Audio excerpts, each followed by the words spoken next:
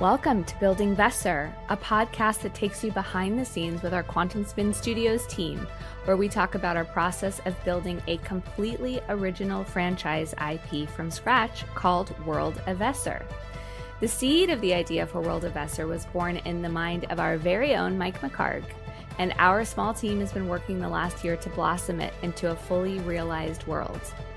Every piece of our world has been crafted in meticulous detail, from plate tectonics and climate maps to the rise and fall of civilizations to a 3,000-word original language to the physics of the world's magic.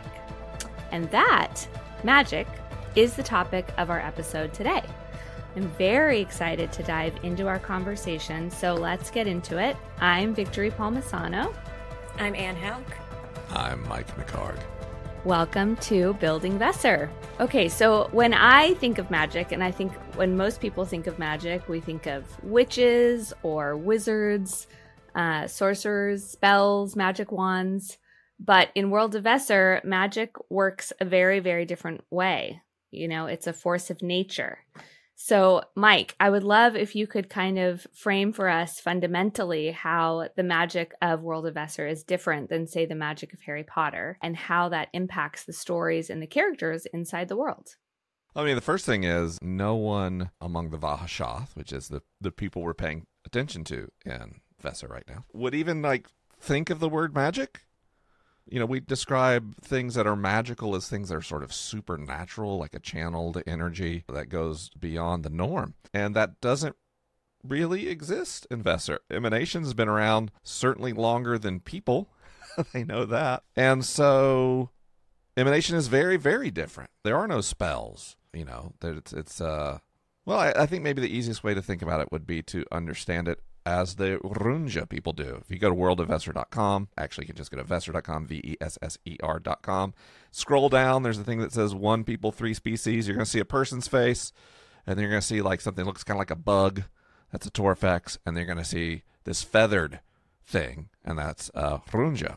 Runjas are, you know, somewhere in between flightless large birds and dinosaurs. And they're the oldest civilization on the continent of Naja. So in the time before humans crossed over a land bridge from another continent, and the Runja had been pushed to the edges of the continent by the expanding colonies of the Torfex, the Runja lived mainly on river deltas. They are semi-aquatic. And so they would build dams really early. That's some of their earliest construction, was to make deeper waters more consistent places for them to do their aquaculture, right? Most of their farming happens in the water. And it was from that metaphor that the notion of emanation began. Emanation is something with a pressure and energy behind it. And when a dam would rupture a bit, if you were to try to stop that water, it seemed like the harder you pushed against the escaping water, the harder it pushed back. Like once the water was free, it wanted to be free. And in fact, dams would sometimes even collapse if a small leak started. That still happens for us today. The water is being held back. And when it emerges, it is powerful and it is dangerous. So is emanation. Although the Runja didn't understand where emanation comes from, what's on the other side of the dam, they understood that once that magic started, it did not want to stop. Now, they don't have the understanding of science or evolution or DNA that we do. They don't have modern science at all. But they understand through their lived experience, through their innate wisdom, that life over time has prepared living things to deal with emanation. And those who really can't handle emanation, well, they tend to die young.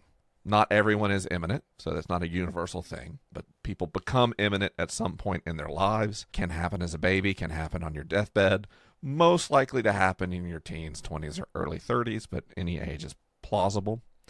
And that's emanation. That's this fundamental physical magic. You know, when we think of magic in most settings, we think of it as very cerebral. We kind of study a thing, or very intuitive, like the Force in Star Wars. In both cases, it's hard to start. Emanation is body-based, but hard to stop. And before people joined the Runge and the continent, they already had a theory of how emanation worked. And they think emanation can do three things. This is kind of a proto-scientific idea. Emanation can move, it can change, or it can conduct. Well, we all know what it is to move something, right? Emanation can move matter. It can move solid things, liquid things, gas things. It can move energies. Now, moving energies, we get more into that conducting thing. If I'm conducting, I can conduct electricity. I can conduct heat energy. So if I'm conducting, I can make one place cold and another place hot by moving energy from one spot to another. And then changing is sort of the most magical of immanent potentials, is to turn one thing into another thing. So an alchemist in Runge society would have been quite successful turning lead into gold if they were immanent. Which, if you're into physics at all, changing elements from one thing to another is wildly powerful and also dangerous. So moving, changing, conducting, these things come together. And so understanding what emanation is and knowing that it wants to emerge, a person who has immanent ability is called emergent. They're an emergent person, capital E. And anything that has immanent ability, even an inanimate object, is lowercase e, emergent, right? So it is both an adjective and a noun, emergent. And in the modern context, and the people of Ahashath and Hesh, the capital, some people become very, very, very, very, very good at emanation. So there are something called a rite, the rite of Pashaz, which you take on when you've been successful at studying and demonstrating your mastery of your eminent abilities. There are 6 of those rites. So you can be a first rite, second rite, third rite, fourth rite, fifth rite, or sixth rite candidate if you're an emergent person. Well, what are you a candidate for? You're a candidate to become one of the exalted. That is, they're only 24, and they are the 7th rite emergent people. No longer candidates. They are now exalted. We talked about them on a previous episode, kind of the rock star, war hero, NBA stars of Hesh. The only people allowed to go back to Hesh who are emergent. Yeah. That's a lot, but that's where it came from. That's what the term means. And the magic is very different, frankly, also in how unique it is, because when you cast a spell in Dungeons and Dragons or in Harry Potter, it's always that spell. It always looks the same. If you're in Star Wars and you force push someone, you've seen the films, it always looks the same. Someone's immanent abilities are as unique to them as your fingerprint is to you. So standing in the shoes of a listener who's trying to wrap their minds around it. By the way, I was so impressed. I was like, I'm going to put this in an anthropological context and it'll be very simple. And then I just realized that was like emanation 101 on a college campus, day 2. Anyway, it's good. It was awesome. Is it a lot about control then? Like with each rite, each person is learning the specific way that their specific emanation works and how to master control. If it's kind of like this uncontrollable thing racing through you when you first discover that you're eminent, then as you step through each rite of passage. Mm-hmm. We're probably going to change the name. We figured out in playtesting it sounds like we're saying rite of passage funny, and we're not. Yeah. So that term may not make it. Okay, it did make me giggle. Okay, so is it about control? Is that what it is? So by the time you're exalted, it's like you have a relationship with your emanation where you know it very intimately and you're able to control how you want it to work. There's a few things with it. The first thing you learn when you show that you are emergent is how to, and this is a way we've talked about it on the team a little bit, is like building the wall inside of you to block out this uncontrollable force that if you let it will have you explode, essentially. Something that Mike was just talking about is that it's not an outside force of magic that's, you're tapping into and pulling. It's an inside force. And so step 1 is, okay, how do we build up the defenses? And then step 2 is a controlled, like, okay, let's poke a hole here and let out a little bit of emanation to do starter tasks. The first thing you learn is something called minor phenomena, which is essentially baby's first magic. It's controlled, it's safe, just a little tiny bit of emanation.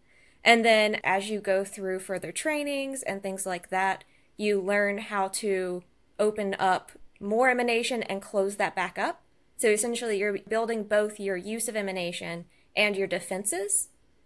And eventually what you see through the higher tier candidates and the people who have gone through more rites, they are biologically changed by their emanation.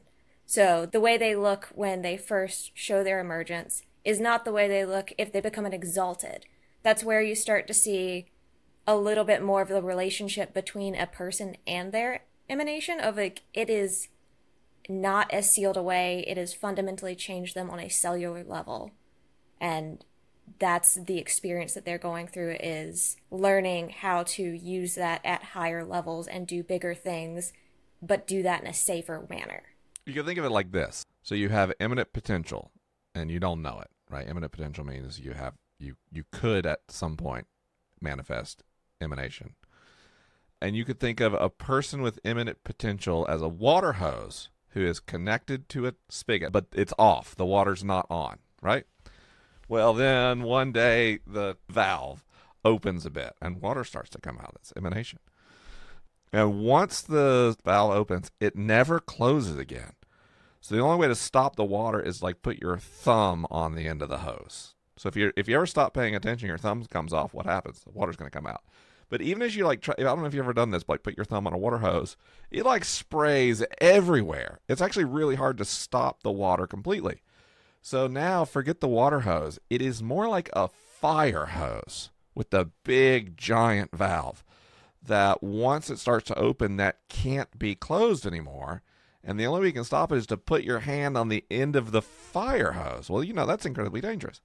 So as you gain rights, what you're proving is it's safer for you to open the valve bigger without knocking your hand off your wrist. So the rights mean you can handle more emanation without hurting yourself, but also you're better at tamping it back down. The brake is more important than the gas in your training. And in fact, when novices first arrive at the conservatory for training, which is where eminent people in exile go to train, they're not taught minor phenomena at first. They're put in stressful situations to learn to not let their emanation out as those things occur. And it's only after they demonstrate some degree of control that they get to learn to do something with emanation for the first time, which, as Anne told us, is minor phenomena.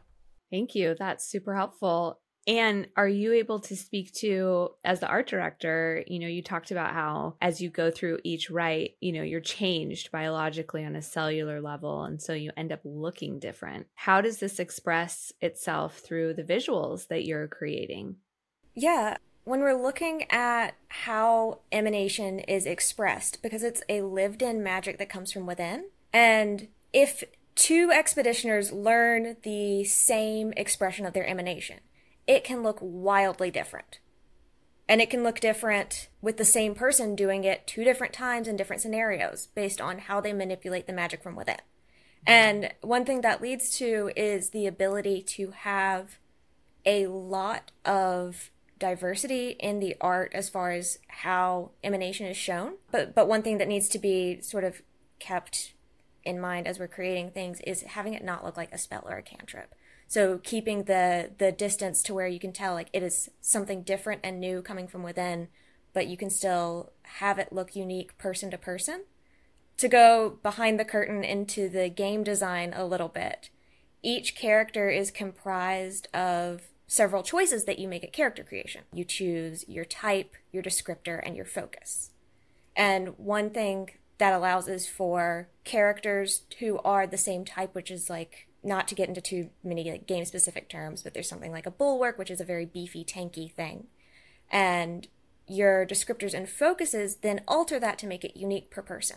So if I am illustrating a wraith that is the very like roguish, sneaky, moves through the shadows, that wraith may also have the focus of blazes with radiance, which at first like can seem counterintuitive of like, how do I depict someone who's being sneaky, blazing with radiance? But it comes down to like, you can do stuff like show them manipulating light to give themselves cover, or distorting things and things like that. And as that person advances through the world and their emanation starts to change them, you can imagine scenarios where it's like it's hard to focus your eyes on them, like they're flickering, changing, sort of floating between shadow and light, and there's a lot of visual things to work with there. And that goes for every type, descriptor, focus, all of that. And even if you had two characters that choose the same path there, how they might express it is totally different. Also, as talked about before, we've got like scribes and sigil arcana, which looks totally different as well, that I'm sure we'll get into at some point. But yeah. I like to think of it like this. So, a buddy of mine, his name's Gar, is publicly known as the batting stance guy. So what he does is like study baseball players and then impersonate their batting stance. Gar is why I'm into baseball now, because he goes so hard, nerdy, studying baseball, not only like the math, but the ritual and the physiology. Of course, I got into that. And so now that I watch baseball, what I like to do is watch the batters. Why? Because every pitch is going to come in. It might come in at 75 miles an hour or 103 miles an hour. It might come straight. It might come straight and then move. It might wobble. And it all happens so fast. And so they have to get their entire neurokinesthetic response system ready to make decisions and enact them physically so fast. Like it's unimaginable. And the way they do that is a ritual. When you watch these guys, they all have their own. Now they're all just going to swing a bat to hit a ball. But the way they get ready to swing, and in fact the way they swing, you could blot their face out, like, put one of those weird green skin suits on them, and you could recognize these batters from how they get ready to bat. Emanation is like that. It involves such intense brain-body timing and interaction that each person has their own ritual for how they manifest emanation into the world, right? And then once they manifest it, it's unique to them. So let's imagine that we have someone who is a lens, Bulwark and Lens and Wraith and Arcus, all these types that are in the game. They exist in the world. Those are like a job you can have. So let's imagine two lenses, and both of them use emanation to project fire into the world. But we can imagine that one person, in order to channel emanation, well, they have to like clench their fists together and then push them forward, and then like beams of fire shoot out of their hands, because that's how they learn to do it. Then another person who's also a lens, who mainly sets things on fire, stands very still and stares at something, and then it just catches on fire. There are no beams of fire. So even though they're both doing fire stuff and they're both lenses, the way in which they do what they do is unique to them and their experiences and the way they learn to do things. And we think that's really fascinating, both from people creating media and stories in the setting, like books and TV shows and stuff like that, but also for people who play the game. Whatever you're imagining and how your character does something is valid and real and true, because we designed the setting to support completely unique power fantasies. In episode 1, Mike, I know you mentioned that one of the things that set you on this path of making the game was you couldn't quite fit some of the D&D set things to what you wanted to achieve. And that's something very important that you just pointed out here, is there's the narrative space within all of the mechanics to make emanation look like how each individual person wants it to. Mm-hmm. One of the visuals that always comes to mind for me is another one of the focuses shreds the walls of the world. Mm-hmm. And part of that is tearing through sort of reality, that sort of action, but you could have someone who's doing it with scalpel-like precision, almost slicing through. Or you might have like a bold, brash character that's just straight up punching through, just absolute rip and tear, brute force. And those are, on paper, mechanically the same thing. But you would know, like, to the baseball analogy, if you looked in the room and saw those two people doing those two things, you'd be able to pick which one's which. Absolutely. It gives writers so much freedom, whether you're playing the game or you're writing for a character. That makes it really, really fun. It provides so much freedom. Then we try to give writers and players like catalogs of starting places for like common manifestations of how emergent people use their abilities. You know, if someone moves the earth, they have seismic powers. They can create little earthquakes and ripples in the ground and little avalanches. And as they grow in power, big avalanches, right? And so that's like one thing you could do. Someone else might conduct heat. You know, they might they might burn someone by drawing the energy towards them, and then somewhere else gets cold. Or they might freeze someone, and I freeze you, and now over here that the lake is boiling, because I'm pulling all the heat from you and I'm putting it over here. If I'm changing things, you can imagine someone who is imminent, who they crystallize matter. That's their deal. So I can turn the tree next to you into crystals, and then my buddy can shoot it with an arrow, and now it shatters, and now you got all these crystal shards in you. Or if I'm really getting good, I start turning you into a crystal. It'd be pretty hard to fight if you're being turned into crystals. You might create plasma, like superheat the air and electrically charge it into that exotic fourth state of matter that exists in the sun. You don't need a lot of imagination to see how that could be powerful and dangerous. What if you have learned to move photons so effectively that you can create photons in such tight confinement that they become nearly solid and energetic? Or what if you have specialized in emanation that relates to metabolic processes, which is a thing in the world? So that would mean you could be a healer. You could heal wounds. You could use emanation to repair the damage in someone's body, or to evoke damage in their body, because cancer is a metabolic disorder, right? So you could create problems, or you could accelerate the growth of bacteria in their gut biome and make them really, really sick. It's kind of the same thing. You could awaken growth. You could energize plants and cause them to grow rapidly by giving them more energy that they can get from the sun, by channeling emanation into them. Or maybe my favorite type of emergent person is a helm. Helms specialize in the manipulation and awareness of people's thoughts and feelings. So maybe you read minds, or maybe you spread terror. Maybe all of your practice is around evoking the fight or flight response in the minds of sentient, sapient, or conscious organisms. That's a pretty wild array of manifestations of emanation, and that is just scratching the surface of all the things we've already kind of built as a team. And what we love about the setting and the mechanics of the game and everything is, if you tell us I haven't even talked about turning invisible or telekinesis or anything. If you give us a vision for what a character can do, we can tell you how to do it with emanation and formalize it into something that like works. One of the things we really want emanation to do is, for people enjoying stories, is to make the story fun and believable, so that people's abilities are consistent. You're not seeing this suddenly I one-shot the big villain, and then the next scene, I get mugged. And it's like, what? Why? We try to design it so that emanation, number one, the abilities are consistent and predictable and routine and grow over time. But two, you can try a big, amazing thing. There's just a risk and a cost to doing that.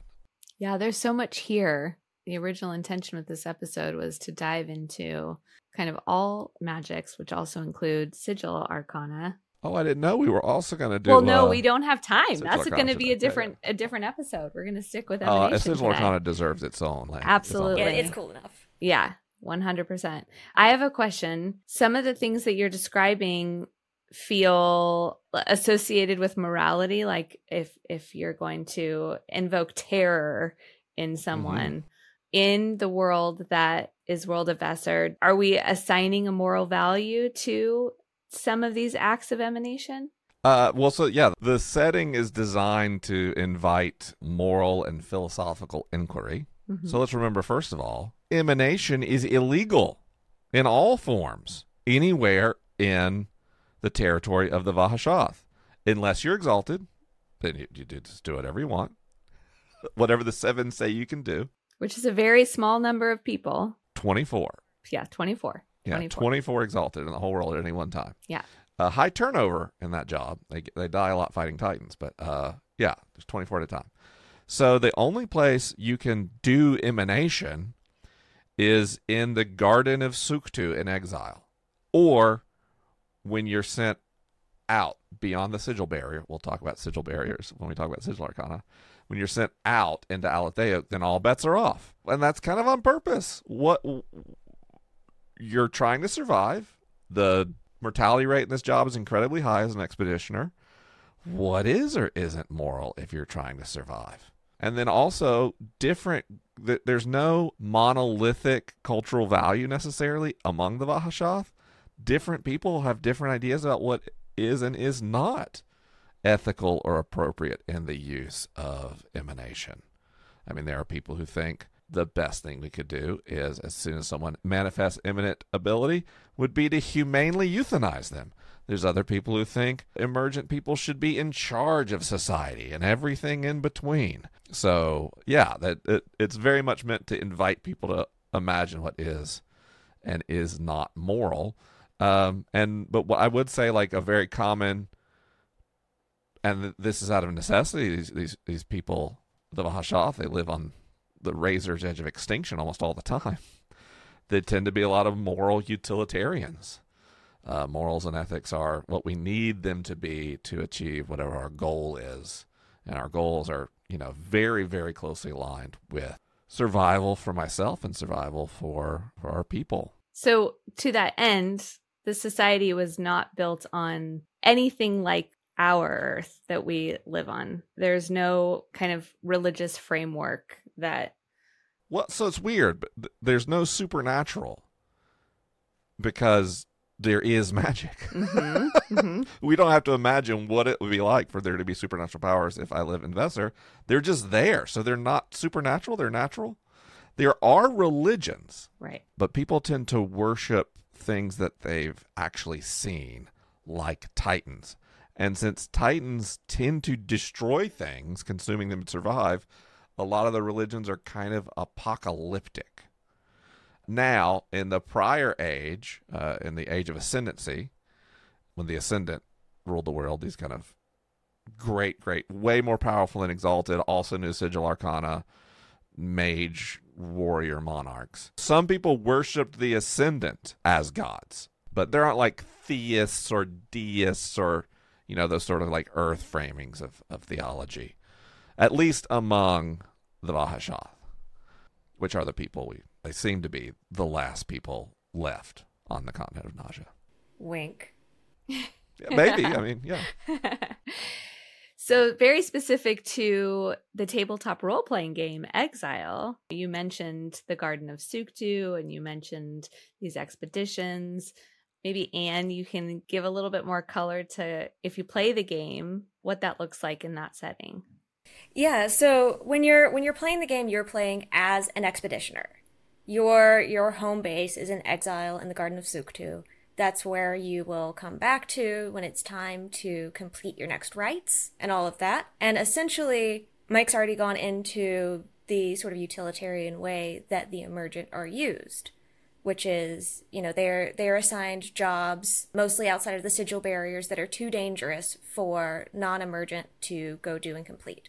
So that's the role you're taking on in the game. Of course, there's opportunities for plenty of social intrigue and stuff like that, but a lot of the tasks you're being given are things like, we want you to go explore and document this place and let us know what's out there, or we need you to retrieve something from these ruins that's really important that we have so that we can look at it, replicate it, essentially guarantee our survival a little bit more, but it's too dangerous for us to go get it. So we are going to send you, the emergent, out.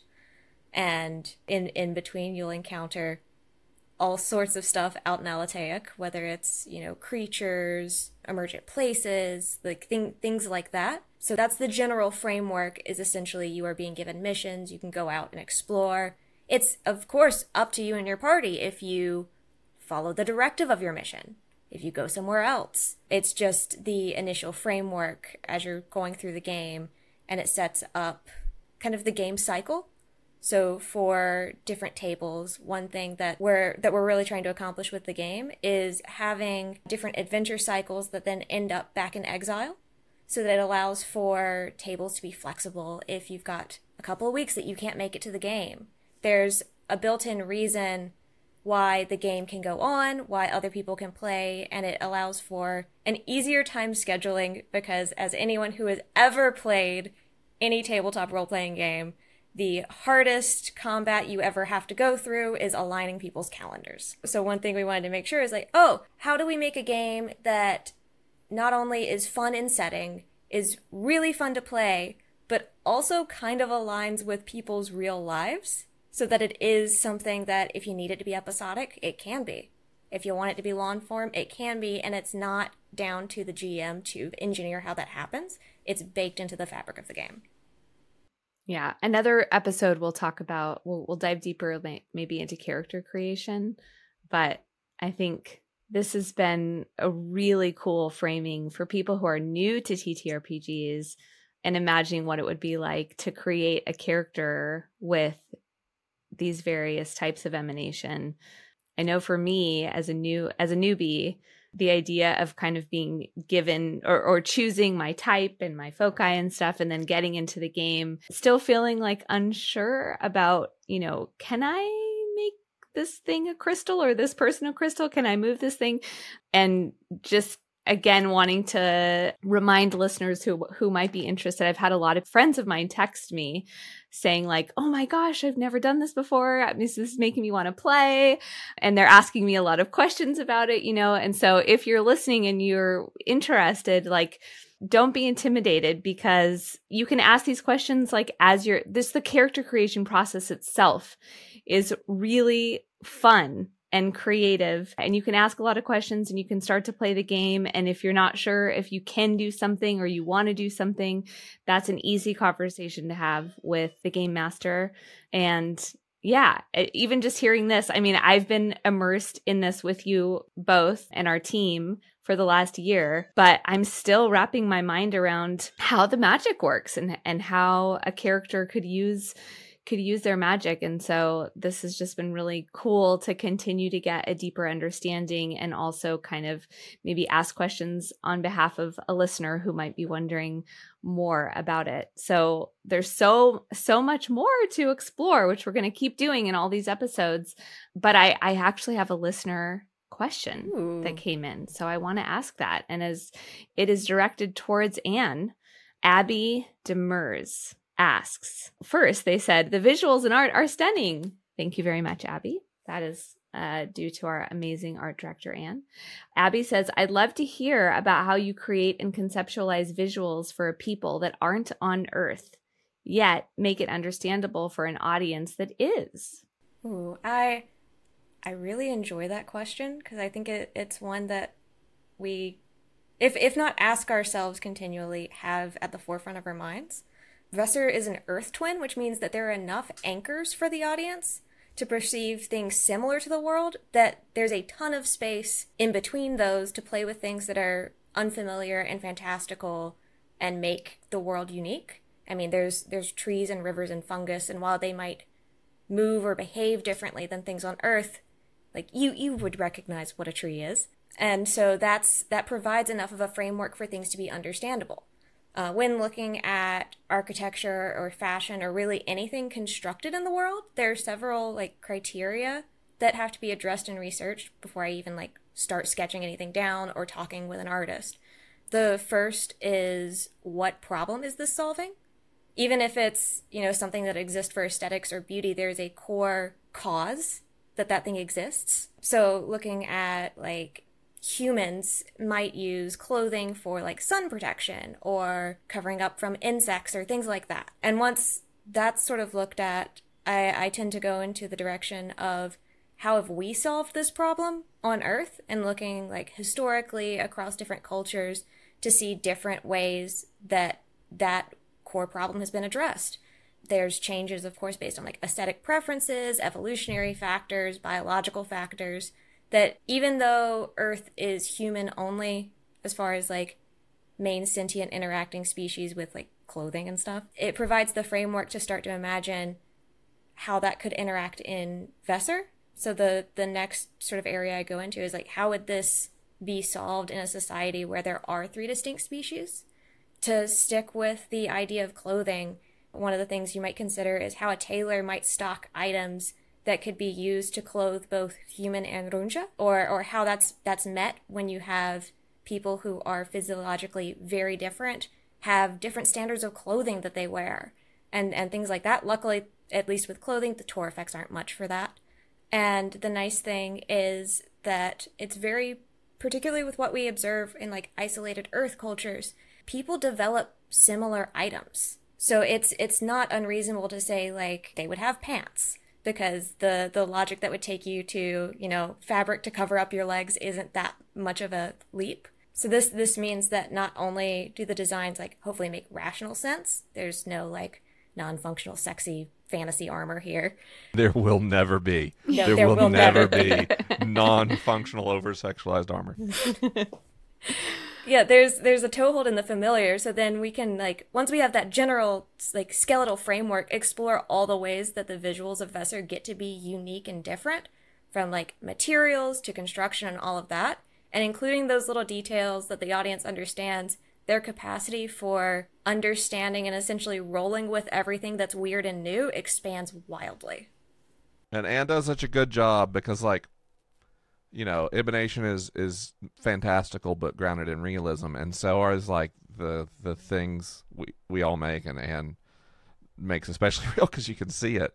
But like, if you think about a lot of the ways armor is done, not historically on Earth, but in modern media, like there's a joke about boob armor.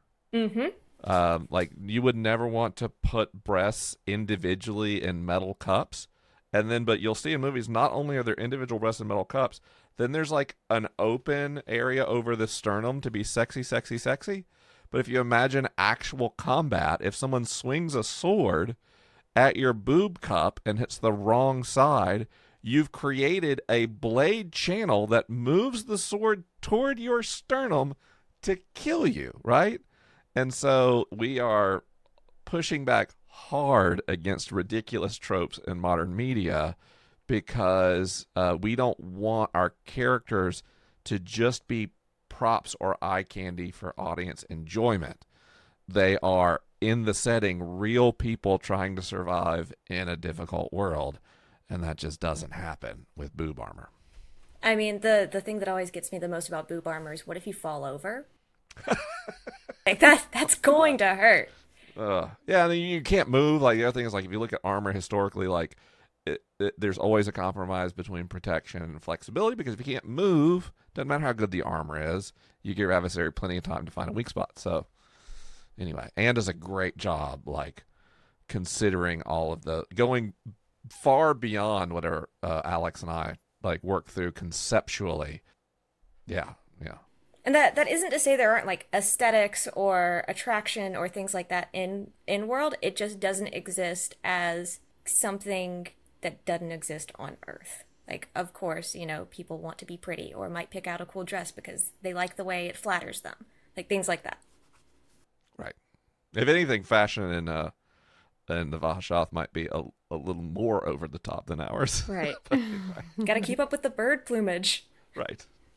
Yeah, maybe on social we'll post a little something about clothing next in honor of this episode. This has been great. This is fun. Thank you, Abby Demers, for asking that wonderful question. Listeners, if you have a question you want us to answer on the podcast, please go to our socials. You can find @WorldofVesser on all the platforms and put your questions in the comments. We will read them and be sure to answer. Thank you for listening, everyone. Join us next week for another episode of Building Vesser. And if you want to join our waitlist to be the first to know about upcoming events, go to vesser.com, VESSER.com. And we'll see you next time. Bye. See you soon. Papua Arasu.